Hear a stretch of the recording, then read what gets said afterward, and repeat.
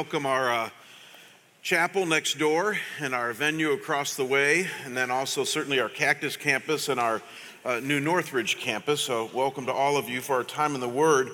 You know, as many of you know, we're in a series here on the fall. We're simply looking at how fallen human nature plays itself out in the culture that we live in. And one of the things, this isn't in my notes, one of the things that I kind of love about what we're doing here right now is that as I've been thinking about this over the last month, there's a sense in which fallen human nature is so incredibly predictable. All of you know that. I woke up this morning and I brushed my teeth and I took my antacid. That's on you guys. And I went out and did what I always do every morning. I feed the dogs, that's my job, and I let them out. And when I walked out into my backyard, I noticed it rained all night. And I literally started to smile right then, because I thought, it's going to be a little thin in church today. And I just wish I could be a part of that conversation sometimes. Like, hey, honey, got to get ready for church. I'm not going to church, it's raining. Really? It's raining. That's an Arizona thing. Do you all know that? I mean, back in the Midwest, you would never use rain or even snow as an excuse not to do anything. It's actually the opposite in the Midwest. What we would experience is that in the summer, if you finally got a beautiful sunny day, the conversation will go like this: honey, get ready for church. I'm not going to church. It's too nice of a day. And that's kind of the way we dealt with it back in the Midwest. But you guys are like really predictable, and I love you. And that's what we're doing in this series, is we're trying to look at what's happening in our culture at large. So forget about sunny days, rainy days.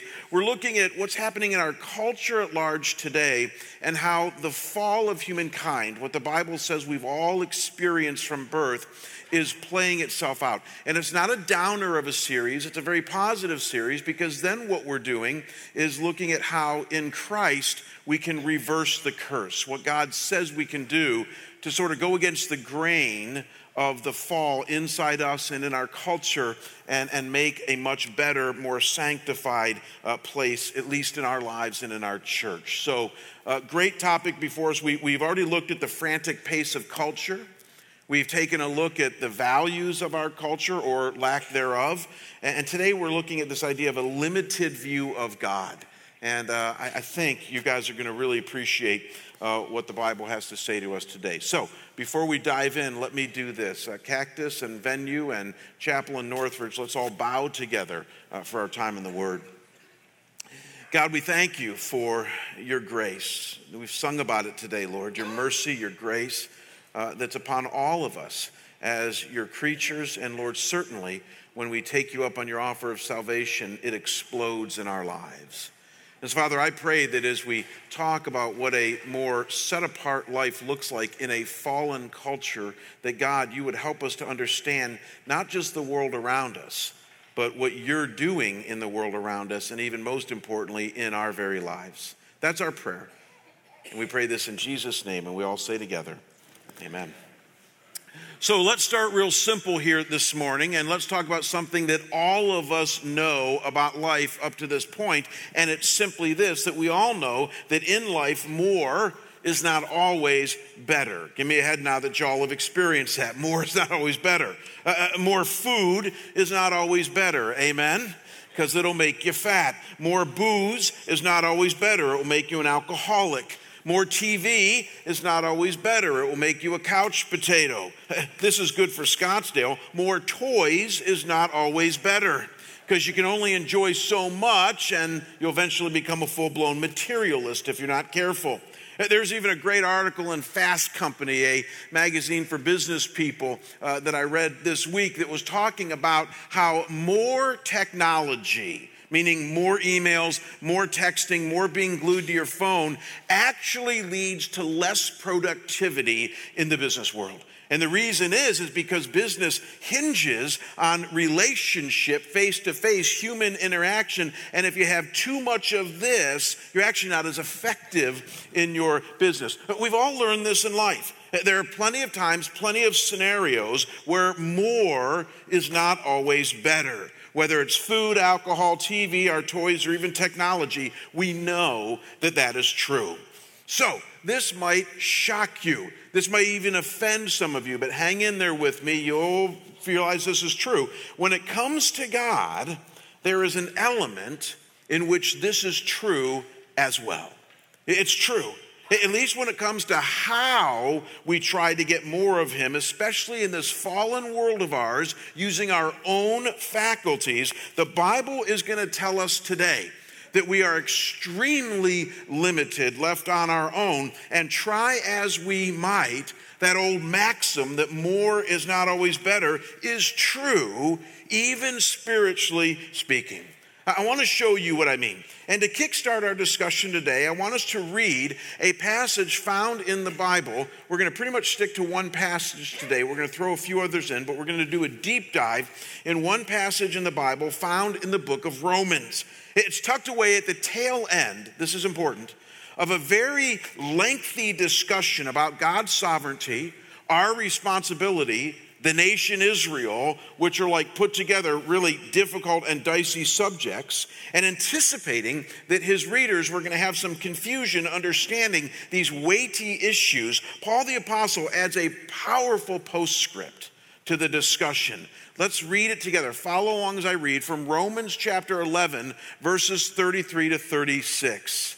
It says this: "Oh, the depth of the riches, both of the wisdom and knowledge of God. How unsearchable are his judgments and how unfathomable his ways." And then when you see caps, by the way, in the New American Standard Bible, it doesn't mean God is yelling. What it means is that he's quoting the Old Testament. So let's read verse 34. "For who has known the mind of the Lord, or who became his counselor, or who was first given to him that it might be paid back to him again? For from him and through him and to him are all things. To him be the glory forever. Amen." Now, this passage, as I mentioned, is a postscript to some really heavy and difficult discussions that Paul the Apostle is having with the Romans here. And you might be asking right now, well, how in the world does this passage say that we have this limited view of God, or that more is not always better when it comes to our fallen standpoint before God? And that's a good question. And to answer this, I want to note a couple of principles that this passage is sharing with us about God, you and me, and the spiritual realm. So first, notice that it is clearly telling us that on our own, that's key, on our own, from a purely human vantage point, we cannot know God. This is really important that you guys dial into this, that on our own, from a purely human or fallen vantage point, we cannot know God. This is huge. It's telling us that from our fallen standpoint in life, God is inaccessible using just our own faculties to find him. And to make sure that we get this point, Paul the Apostle is actually utilizing here a powerful literary technique called parallelism. Parallelism. Watch this. In short, when you look closely at verses 33 to 35, you will notice that Paul makes three statements about God. And then in verses 34 and 35, he asks three rhetorical questions about God. So three statements, three questions. And then watch this. He lines them up neatly in a one-to-one correspondence where each statement lines up with each question to hammer home the point. Let me show you what I mean by this chart, because it's not as complicated as we might think.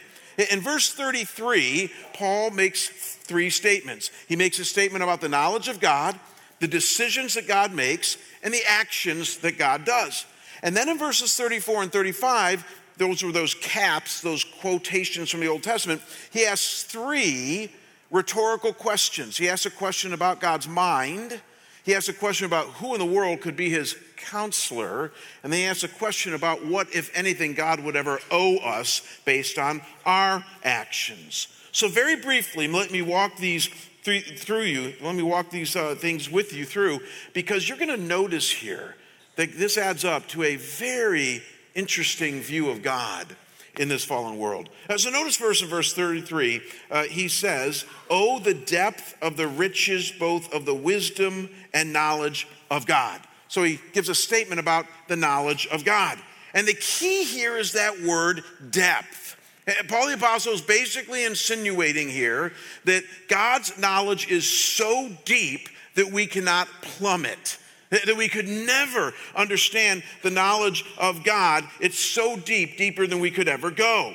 And the reason that we know that that's what he's saying is because he parallels this, again, it's parallelism, with a question in verse 34 about the mind of the Lord. He says, who has known the mind of the Lord? This is a quotation from Isaiah 40, verse 13, and it's a rhetorical question. Do you all know what a rhetorical question is?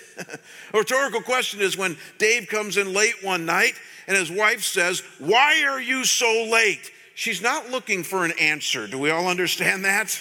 That's a rhetorical question. The answer is because I was insensitive and I'm an idiot. So a rhetorical question, not that you really are, Dave. Yes, you are. Okay. The rhetorical question is, it's something that we know the answer to. So let's answer this together. When it says or asks, who has known the mind of the Lord? What's the answer to that? No one.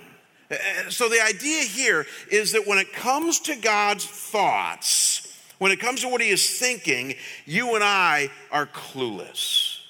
We have no idea. They are too deep for us to plumb. We don't know the mind of the Lord. You know that old saying, penny for your thoughts? If you said to God, hey God, penny for your thoughts, he would say, keep the penny, because you do not know my thoughts. That's the first parallel. Now, hang on to that. Notice the second parallel going on here, because it sort of accelerates, and it begins as well with a statement about the decision-making capability of God.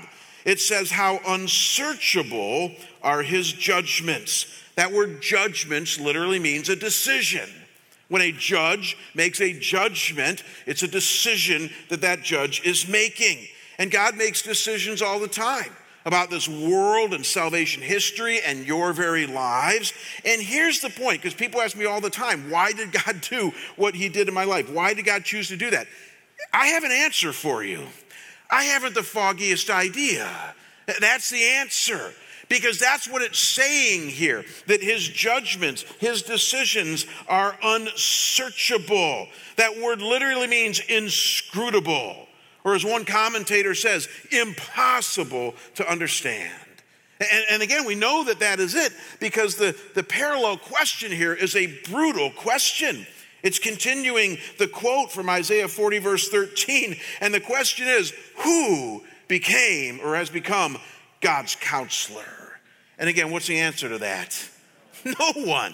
I love this one. I mean, this is really kind of funny when you think about it. I mean, there's no example in the scripture where God ever went to a human being and said, hey, Rich, can I get your opinion on this? Could I seek your advice on this? I mean, it's silly to think that God would even do that, because God is not interested in our advice. He's God, and he's going to decide the things that he decides, and he's not looking for a counselor. So, you have knowledge too deep to plumb. We now have a decision maker who's really not interested in outside help. And then notice a third and final parallelism here. We're going to add all this up in a minute here. And it has to do with God's actions. It has to do with God's actions, because it says in verse 33 how unfathomable his ways. This is actually a very powerful word picture here. In the original Greek, it literally means, now watch this, how undetectable are his tracks. It pictures God when it says his ways. God is on the move. He's on a journey. He's doing something in this world. And yet he's doing something in such a way that you and I do not see his footprints. Jesus said this. He said the Spirit is like the wind. It blows in and out, and you don't see where it's coming from and where it's going. That's the actions of God in this fallen world. And again, the question is brutal in verse 35. It's a quote from Job 41. It says, who has first given to him that it might be paid back to him again? It's simply a poetic way of saying that when you do things for God, he doesn't owe you a doggone thing. I know it sounds brutal, but and again, this is very life applicable. How many times I hear people say this all the time? They'll say something like this. They'll say, you know, I made a deal with God. And I'll say, really? Tell me about that deal that you made with God. Well, you see, I told God that if he does this, and I promise that I will do this or never do that. You've heard people say that, right? I always laugh at that because I thought, really, you think God's going to be bound by that? No, the scriptures is telling us God functions very differently than that. We can't control his actions through our actions. So let's do this now. Let's add this all up. It's really important for where we're going right now. We have knowledge too deep to plumb. We have a mind that we cannot know. We have decisions that we cannot begin to comprehend. He doesn't want our advice or input on those decisions. We have actions that we cannot even trace, and he never owes us anything in response to our actions. This is our understanding of God in a fallen world when it is just our fallen and finite minds and hearts trying to know him. In other words, as we're talking about the fall, this is our default position, all of humanity before God in a fallen world. As Walker Percy would say so well in his book from the 1980s, we are lost in the cosmos in our fallen position. Or as Reinhold Niebuhr would say in one of his classic books, and this is a paraphrase, but I love this, he says, when the finite looks into the infinite, he gets dizzy. Or as Calvin would say, and this is a great quote right from his commentary on this passage, he says, if anyone will seek to know more than what God has revealed, we'll get to that in a minute, he says he shall be overwhelmed with the immeasurable brightness of inaccessible light. That's God in this fallen world. So maybe now you can see why I say, now you get it, more is not always better when it comes to our default position before God. Because our default position before him in this fallen world is that we cannot know him on our own. That's Bible 101. Simply using our fallen and finite minds and hearts to understand him. And when people ask why, it's really not hard to understand. We're fallen, and the depth of his thinking is too vast. His decisions and judgments are unsearchable. His actions, we can't even track. He's God, and we are not. And the point is that when we try in our default position as human beings to understand him and know him on our own, we end up going down a road in which more is not better. And quite frankly, we even get wrong and twisted views of him if we continue down that road. Because again, we're trying to understand him from our fallen standpoint. No, Ephesians 2:12 really nails it. It says that in our fallen position before God, we are without hope and without God in the world. In a very real way, and this is the kindest way I can say it, we have a very limited view of God. And once you understand this is where it becomes really positive. You can now make sense of what's happening in the world around you and why it seems so varied and why it even seems so crazy at times. Let me show you what I mean. I'm going to use the whiteboard here today. So Cactus Venue, Chapel, and Northridge, and you need to try to dial into this. We'll hopefully get a good shot of it here so you can see it clearly. But I need you to use this as a visual for getting this idea of what's happening in our world today in light of what Romans 11 teaches us. So I put God way up here. And I put humankind, obviously where we belong, down here. And there's a big gap between the two of us. That's our fallen position. Now, what I'm going to do is write on the board here right now the various ways that fallen human beings try to find God. As many of us know, we try to find God through philosophy, right? So philosophy is simply our intellectual reasoning. So everything from the Greeks to the Romans to the Middle Ages to the Enlightenment to today, all the philosophical arguments people have for who God is and what he's about, we try to reach God through our own philosophical reasoning. And then a second way that many people try to find God today, and this is close to philosophy, is through their own intuition. And so people will basically say, you've heard this before, well, I happen to think this about God. I call this barroom theology. You know, I think this about God. I think this about the spiritual realm. And we don't know if that's true or not. It's just what they tend to think makes sense in their own mind. But again, they're trying to find God.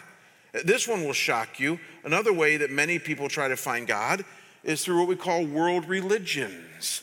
Most of the world religions, admittedly, are bottom-up institutions. It's their attempt to try to explain the divine, whether it's Buddhism or Hinduism or Scientology. I mean, all the major world religions, even the minor ones, all have one thing in common. They're trying to make sense of the divine from a human standpoint. And then, this is a very American thing, we have activism. Activism is a way to find God. So we simply do good things. We get involved in the community. We love our neighbor. We're active as human beings, and we think that has to bring us closer to God. And then you guys see this one all the time in Scottsdale. People try to use nature to find God. How many times you heard somebody say, I love to hike in the McDowell Mountains because I feel close to God? Again, these aren't wrong and bad things. Please see this. I mean, from philosophy to intuition, to world religions, to being good, to nature. Let's add one final one here. How about science? Many scientists are believers. They are people who are trying to understand God from understanding the natural world. This is simply a sampling of all the ways that fallen human beings, from our vantage point, try to understand God. Now, here's what Romans 11 is saying to us. Try as you might in all these categories to understand God, you will still be left with an immense amount of white space in your understanding of Him. There will be a significant gap. In other words, to make it very simple for you guys, there's one thing that every one of these things have in common. Whether it's philosophy, intuition, world religion, activism, nature, science, and that is that no one is going to find God through any of those mediums. And that's the point. We are way too fallen in our nature. That's what Romans 11 is saying. You can't understand the mind of the Lord, His decisions, His actions, using your own faculties, and even these things that we've invented in this world in order to find God. 1 Corinthians 13 is a beautiful passage that talks about love, and toward the tail end of it, it nails it when it says in verse 12, for now we see in a mirror dimly. Have you ever thought what that means? It means like an old warped, cracked mirror, we cannot reflect the image, that can't reflect the image very clearly at all. All fallen people see God that way. And so maybe now you can see that this is why we have so many different views of God out there, because we're all fallen. And when fallen humanity on their own, we'll see what that means in a minute, on their own tries to find God, it's a free-for-all. And that's what's happening in the world around us today.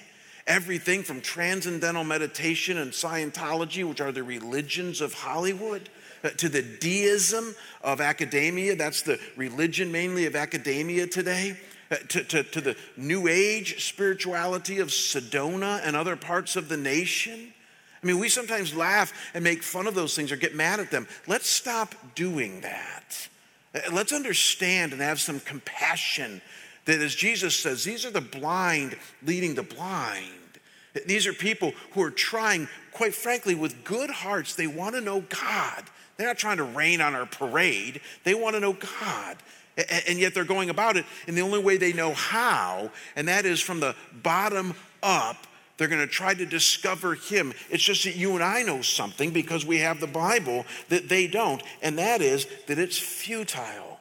You can't do it on your own. You can't know God that way. Now, if this is where the journey ended, if this is where we were left in life, I admit it would be incredibly sad and hopeless. But the Bible says there is good news. And I literally mean good news, capital G, capital N, because this is not where the journey has to end. Because God knows our plight, He knows our fallen condition, and He has given us provision to find Him. Now, some of you are getting sleepy. I can tell by the look in your eyes, and you're already thinking of breakfast. I need you to wake up right now, okay? And here's why. Because what I'm about to share with you is absolutely significant in your understanding of your Christianity and how you need to posture it before a fallen world, okay? So let's wake up right now, because there's a second thing that Romans 11 teaches us, and that is that only as God has revealed, that's the key word, himself, can we know him. You got to hang in there with me. Only as God has revealed himself can we know him. So, interesting, after laying out that in our default position we cannot know God and what he thinks and why he decides or what he does, look at how this passage wraps up in absolute optimism and hope. Look at verse 36 one last time. It says, "For from him and through him and to him are all things. To him be the glory forever. Amen." Think about what this is saying, gang. The Romans, when they originally read this, were thinking, man, sounds like God is really inaccessible. Like we can't know him at all, can't know what he's thinking, and can't know his mind, and can't see his actions. Like this isn't really good news. And then Paul says, no, you don't understand. For from him. Pause right there. You mean there's things that come from God? Yes. Oh, and by the way, and through him. You mean there's things that come through God to us? Yes, and to him. You mean there's things that happen on this earth that go back up to God? Yes. What are those things? All things. You see, God hasn't left us alone. He knows that we're fallen. He knows that in our default position, there's no chance that we can find him. Whether you try it through philosophy, intuition, activism, religion, all the things that mankind has tried, they aren't going to lead you to God. So God, who loves you, who cares for you more than you could ever imagine, has said, I think I'm going to reach you instead. And so instead of this being a bottom-up venture, which is how fallen human beings try to make it, watch this. God says, let's make it top-down. Let me reach out to you instead of you trying to stumble in the dark and try to find me.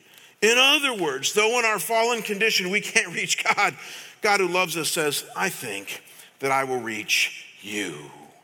And he has decided to reach us.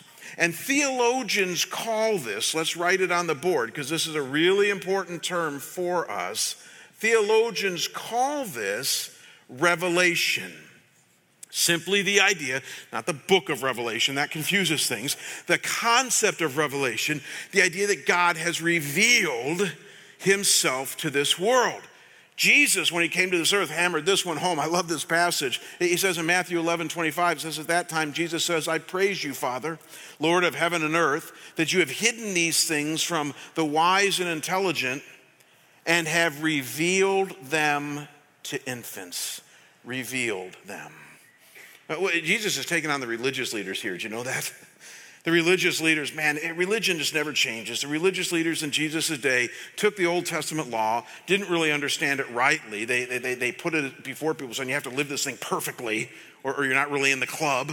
And then the religious leaders added a bunch of other rules to it. I know it's hard to picture churches adding a bunch of rules to things, but just go with me on that. They added a bunch of rules to it. And before you know it, these people were burdened by religion. And Jesus came along and said, you guys got it all wrong. This isn't about you trying to find God. And so I'm going to hide these things from those of you who are digging your heels in. No, and I will reveal the truth of the Father to those who are open to me, the infants who are willing to claim that in their fallen nature they don't know what Trump is.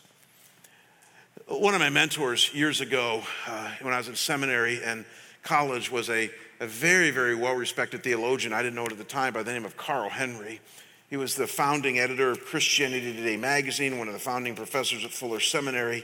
And Carl Henry was listed in 1978 Time magazine's Theologian of the Year, because they declared that the year of the evangelical. And I got to spend some time studying under Dr. Henry.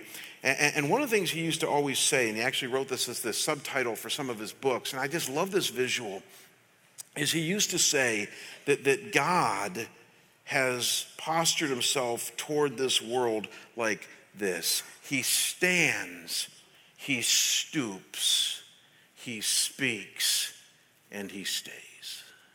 Do you like that? He stands, he stoops, he speaks, and he stays. See, that's revelation.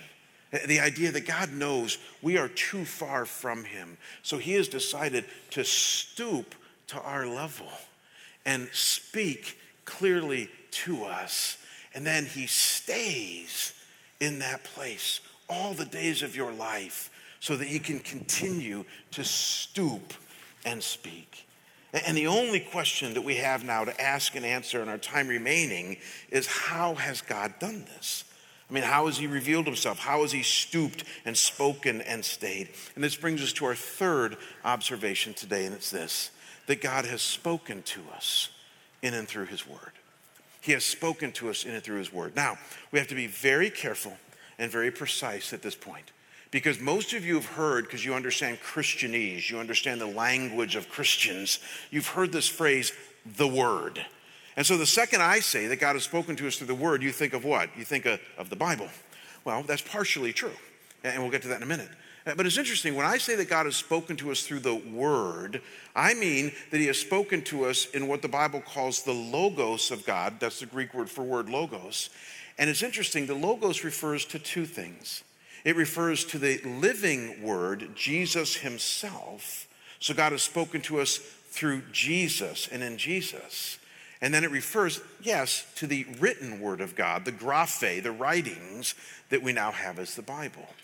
But you don't ever want to miss one or both of those. So very quickly, look at Hebrews 1, verses 1 and 2. It says, God, after he spoke long ago to the fathers and the prophets in many portions and in many ways, here it is, in these last days has spoken to us in his Son, whom he appointed heir of all things, through whom also he made the world. And he is the radiance of his glory and the exact representation of his nature, and upholds all things by the word of his power.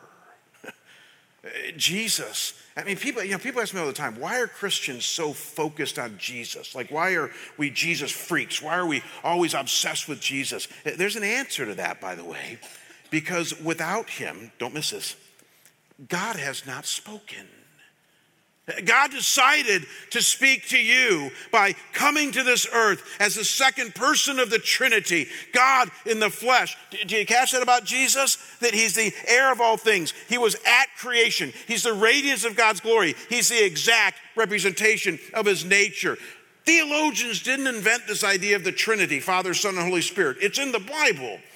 And so Jesus came to this earth whose existence is eternal, and he became a human being. Why? To speak to us and to do something for us, to pave the way for our forgiveness of our sin that only he could do. Simply see, it's God reaching down to us. In fact, let's write this right now on the board here, because this is really important that you guys understand it. And let's make it really, really, really bold if we can. There's mainly two pillars of how God has reached us. And that is through his word. And it's Jesus, as we've seen. And then, if there's anything else that God is using to spoke to us, it is the Bible. This is how God has reached out to us. He speaks through Jesus Christ, which is why it's so important that he's your Savior and Lord. Because if he's not, God is not speaking to you. You're not connected to him. Because as Jesus says, I am the way, the truth, and the life. Nobody comes to the Father but through me. He's not being exclusive there. He's being as inclusive as he can, as God has reached out to us. And then notice that certainly the Bible is the way God speaks. I love this passage, 2 Timothy 3:16. All scripture is breathed out by God and profitable for teaching, reproof, correction, and training in righteousness. I've taught you guys this before, but that phrase here, breathed out by God, is one word in the Greek. It's actually a made-up word. Paul the Apostle made up a word to communicate this stuff to us. He took two common Greek words, theos, which means God, and pneustos, which means breath, and he put them together. Theos, pneustos. And he's basically saying that God breathed his breath. He spoke through these human writers when the Bible was put together. And so there you have it, gang. This is really important. We live in a fallen world in which we use these mediums to try to understand God. And again, there's some value in that. I'm not saying don't do philosophy, don't have your own intuition, don't study religion, don't be activists, don't commune with God and nature, don't understand science. We need to understand all these things, but understand the limits of them. That's why we call this limited view of God. Because if this is where it ends, in your thinking or your experience, you're going to be like everybody else around you. And you're going to be spiritual, but it's not going to take you anywhere. It's only through receiving his revelation in Jesus to you as Savior and Lord, and in his word, which is why we study the Bible around here, that you are finally going to come home to God. That's the way that we understand him. This is how it works in a fallen world. Limited view in which all of us struggle with, but God who loves us has reached out to us in Jesus and in the written word. Now, at this point, I want to share with you one of our famous My Stories. We interviewed a guy recently from the Venue congregation named Chris, who has an amazing story of his journey to finding Jesus, or as we'll see in a minute here, to Jesus finding him. And I want you to listen closely to his story, because it's very real, it's very life applicable. You're going to relate to it, but start to think of it as bottom up or top down in how he came to faith. Look up here on the screen.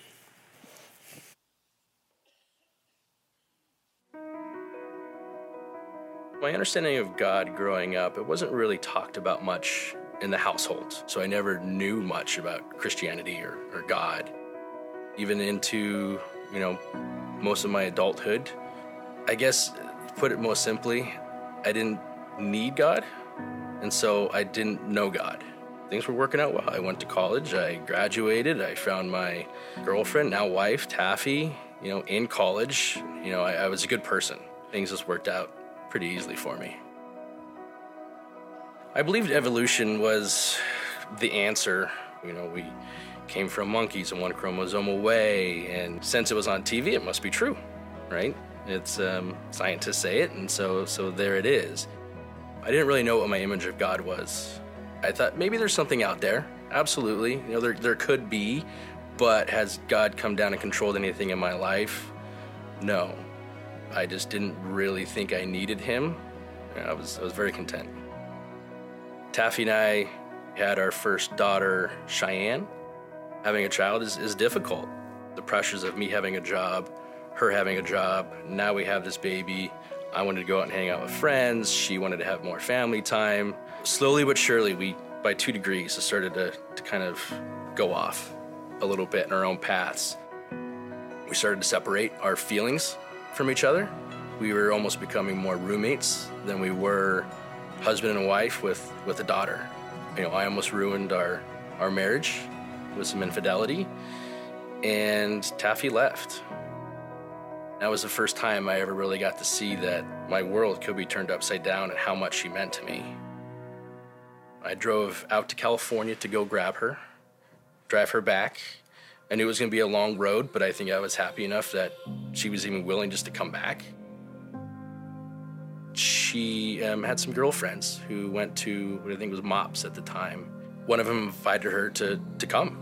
And so I think that was the first time that she really heard about who God is. I encouraged her. You go, have a great time, still not for me, Sunday football's on. Slowly but surely, I got to see what it was doing to her. And she started to change. I decided to, at that point, okay, you got to go once, at least, just to appease her, be a good husband, be there with the family. And then one day she tells me we're going to go to dinner with the pastor. We're going to go to dinner with Rustin. I thought she was crazy. That also was my next first experience, realizing that Christianity isn't about just picture-perfect people or the Sunday Christian. We had dinner with Rustin, and he was very real. And it astonished me that now my wife is becoming a different person. And secondly, this man is now pastoring a church. That was the point that I realized that sinners are even more welcome with God. I really started to challenge myself with God and who he is versus the evolution, because evolution was, to me at that time, facts. It was very black, white, this is what happened. And how is God scientific? And so I met with Rustin for a while. I think it was probably about a good year of just going through, what does this mean? What does that mean? What is this story? How does God deal with this? And I think I was still looking for the black and white answers. Here's a problem, here's exactly how you solve it. But through the conversations, I came to really realize that it's more of a relationship with God, and it's not rules. One day we're sitting in Whole Foods having some sushi and just having one of our conversations where once again I think I was possibly challenging, and he at that moment was like, Chris, you believe in God. It almost took him just to say it out verbally. I still didn't fully know, but I allowed myself to accept that maybe I do believe in God. No, scratch that. I do believe in God. That was really the first point that I felt that Jesus died for our sins so I could get rid of my sins completely. And from that point forward, I was absolutely all in. My life has changed dramatically.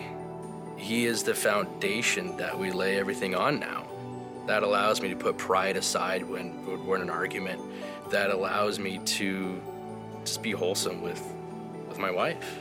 The fact that we've been through as much as we have and we're stronger today than we ever were back then is only God. There's no other way.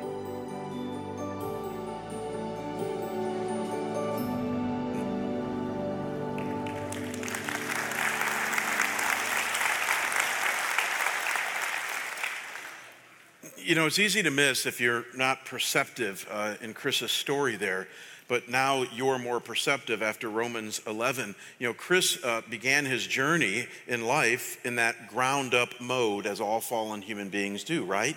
He mentioned evolution and science, and, you know, it's where our world is. He's just doing his best to try to understand God, as he even got a little bit of thirst from that ground-up position.